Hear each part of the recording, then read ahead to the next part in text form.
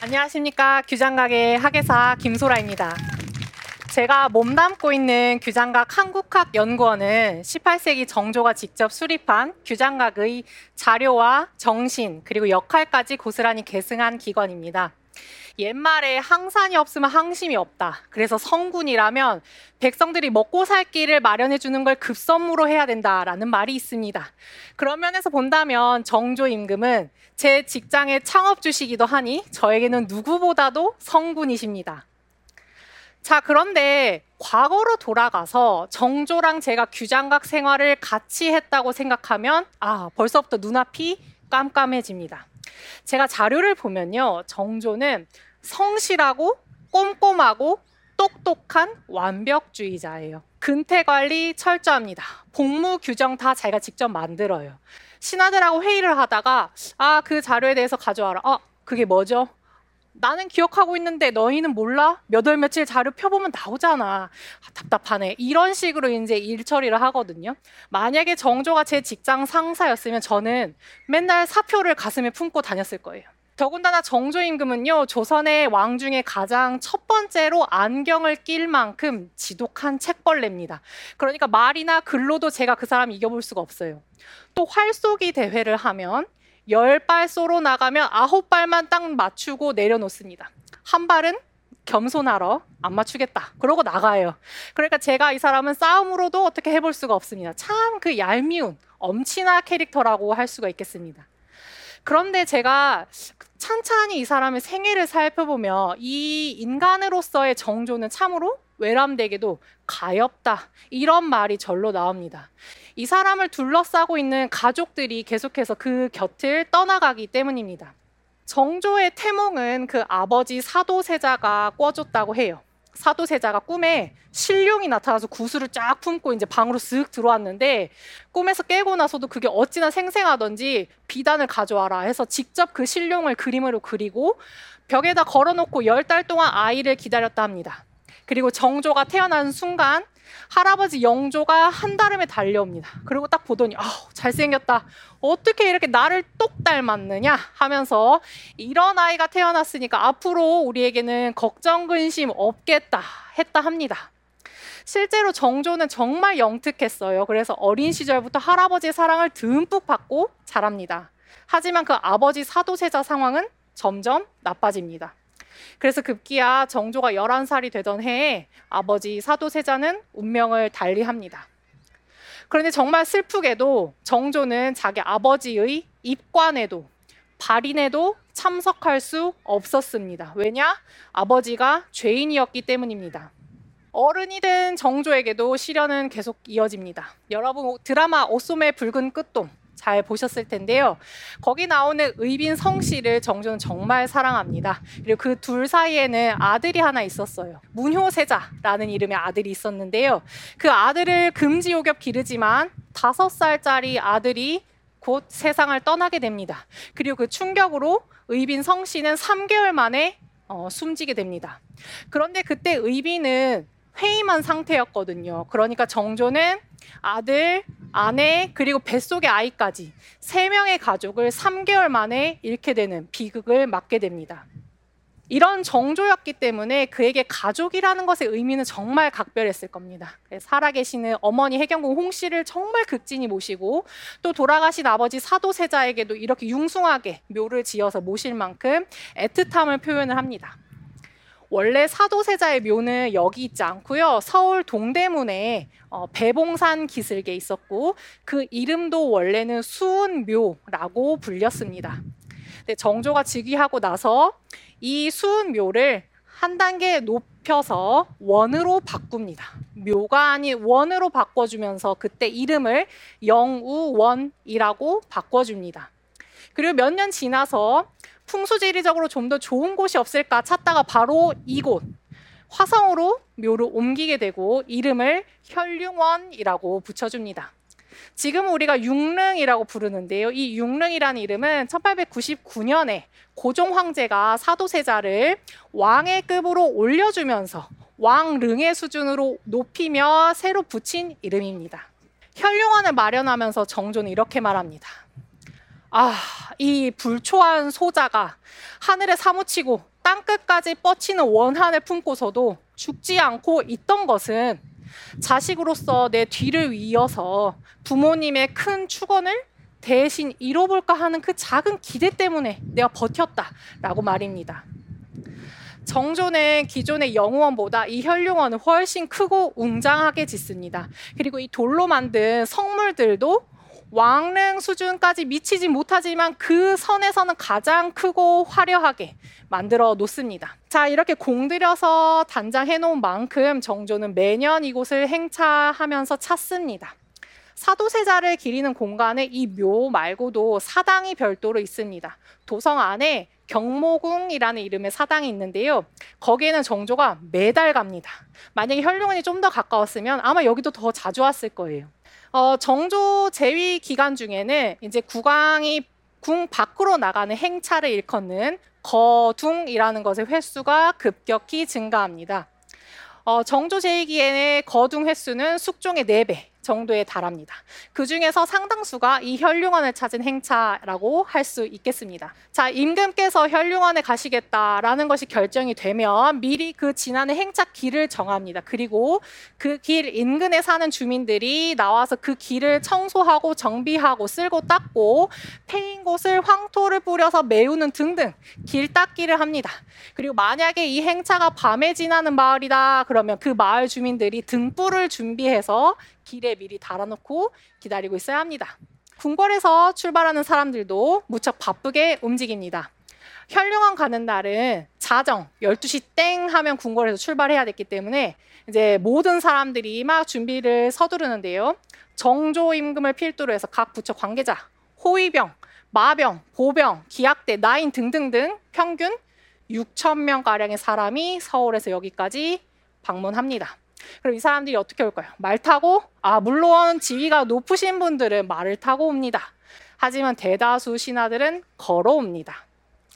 자, 서울의 창덕궁에서 여기까지 걸어온다고 생각해 보세요. 지금 잘 뚫린 큰 길 따라서 우선에서 온다 해도 시간이 14시간 정도 걸립니다. 물론 한 번도 안 쉬고 와야 합니다.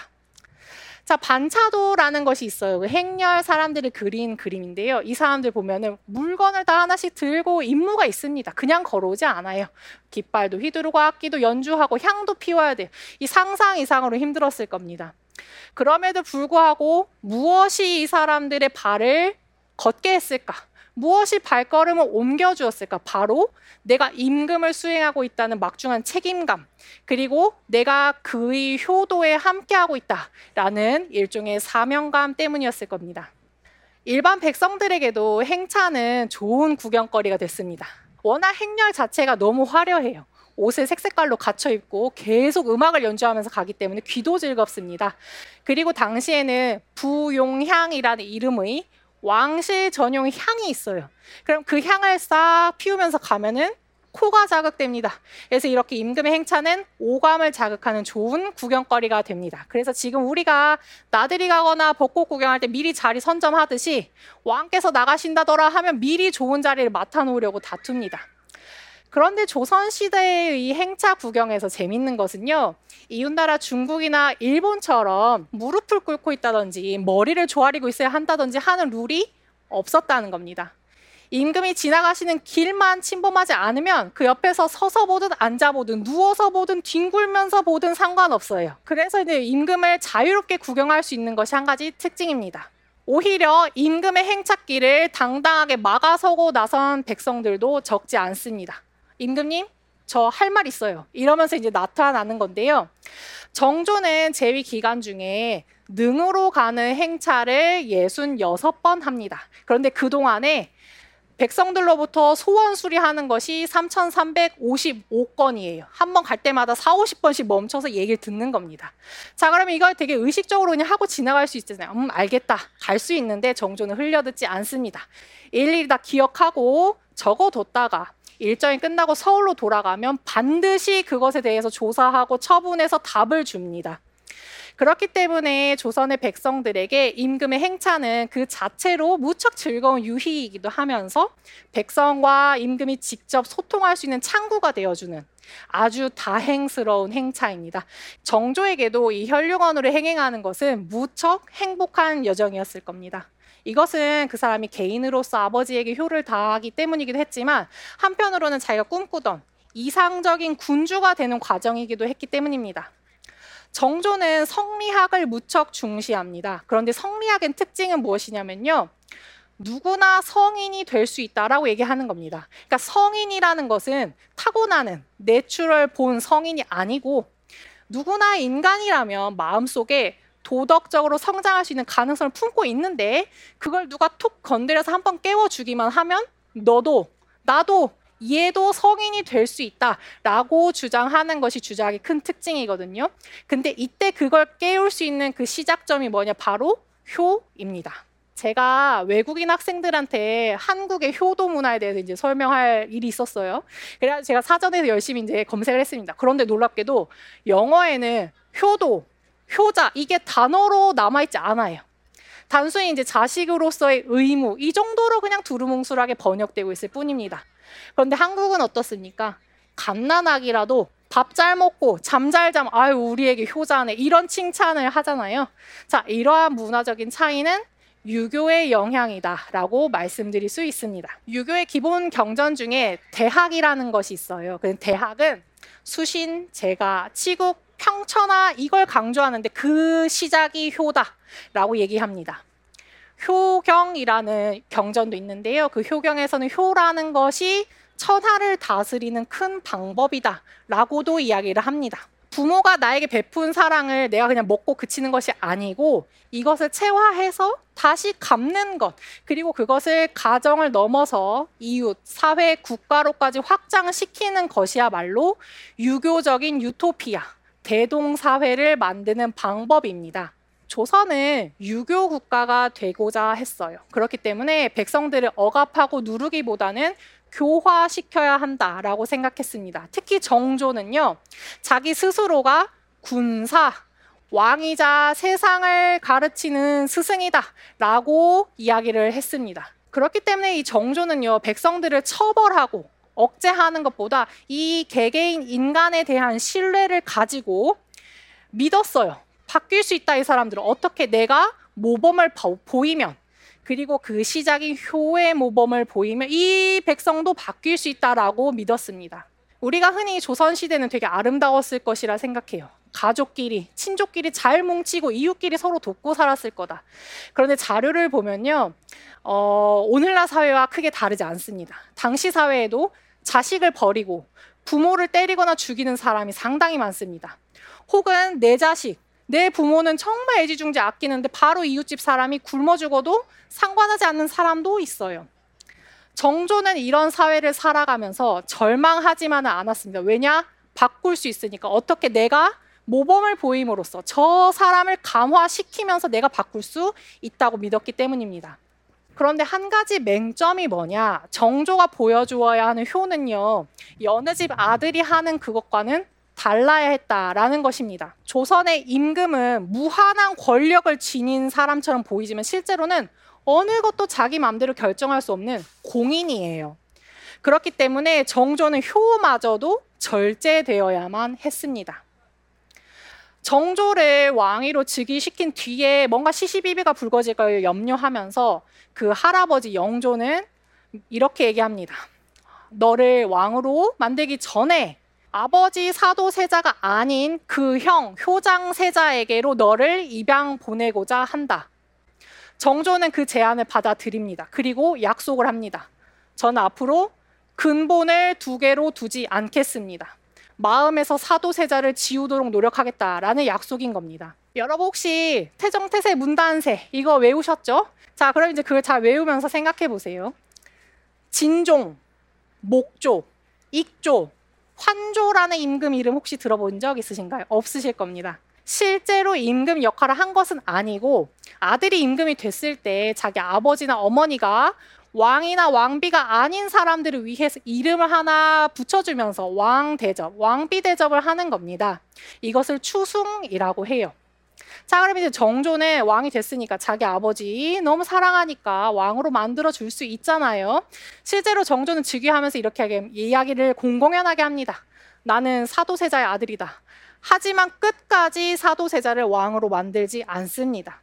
물론 사도세자에게 새 이름을 올립니다. 장헌세자라는 이름을 올리고 묘를 원으로 승격을 시켜줍니다. 하지만 결코 왕으로 만들지 않습니다. 군주라면 구차하게 자귀를 줘서 아버지를 높이는 것이 효가 아니다라고 생각을 했습니다. 정조는 이런 얘기를 합니다. 옛말에 이르기를 임금이 뭔들 못 이루겠느냐. 하지만 예법만큼은 마음대로 바꿀 수 없다 했다. 사람이라면 누군들 자기 어버이를 높이고 싶지 않겠느냐. 하지만 예를 어길 수는 없다. 혈융원을 웅장하게 만들고 또 6천 명 이상의 사람을 이끌고 행차를 거행하는 것은 아들로서의 효를 다한 것이었습니다. 하지만 사도세자를 왕으로 올리지 않겠다라는 다짐을 끝까지 지켜나간 것은 군주로서의 효를 다한 것이라고 말씀드릴 수 있습니다. 그것은 정조가 인간인 동시에 임금이었기 때문에 그렇습니다. 하지만 당시 사람들도 이러한 정조의 절제, 왕의 절제를 이해하지 못했습니다. 그래서 사도세자라는 인물을 도구 삼아서 정조를 계속 흔들었습니다. 하지만 그는 끝까지 이 한 단어 무위를 고수했습니다. 어기지 말라. 감정이 아닌 예에 따라서 절제하라라는 말을 되새긴 겁니다. 정조는 이렇게 말했습니다. 부모를 위해서 내가 할 수 있는 것을 하지 않아도 예가 아니다. 그리고 내가 해서는 안 될 것을 해도 예가 아니다. 자, 그럼 이제 우리는 이 말을 되새기면서 지금 우리 사회에는 어떤 형태의 효가 과연 적절한 것일까? 오늘 나에게는 어떤 방식의 효가 요청되고 있을까? 정조의 말을 가슴 깊이 새겨보면 좋겠습니다. 감사합니다.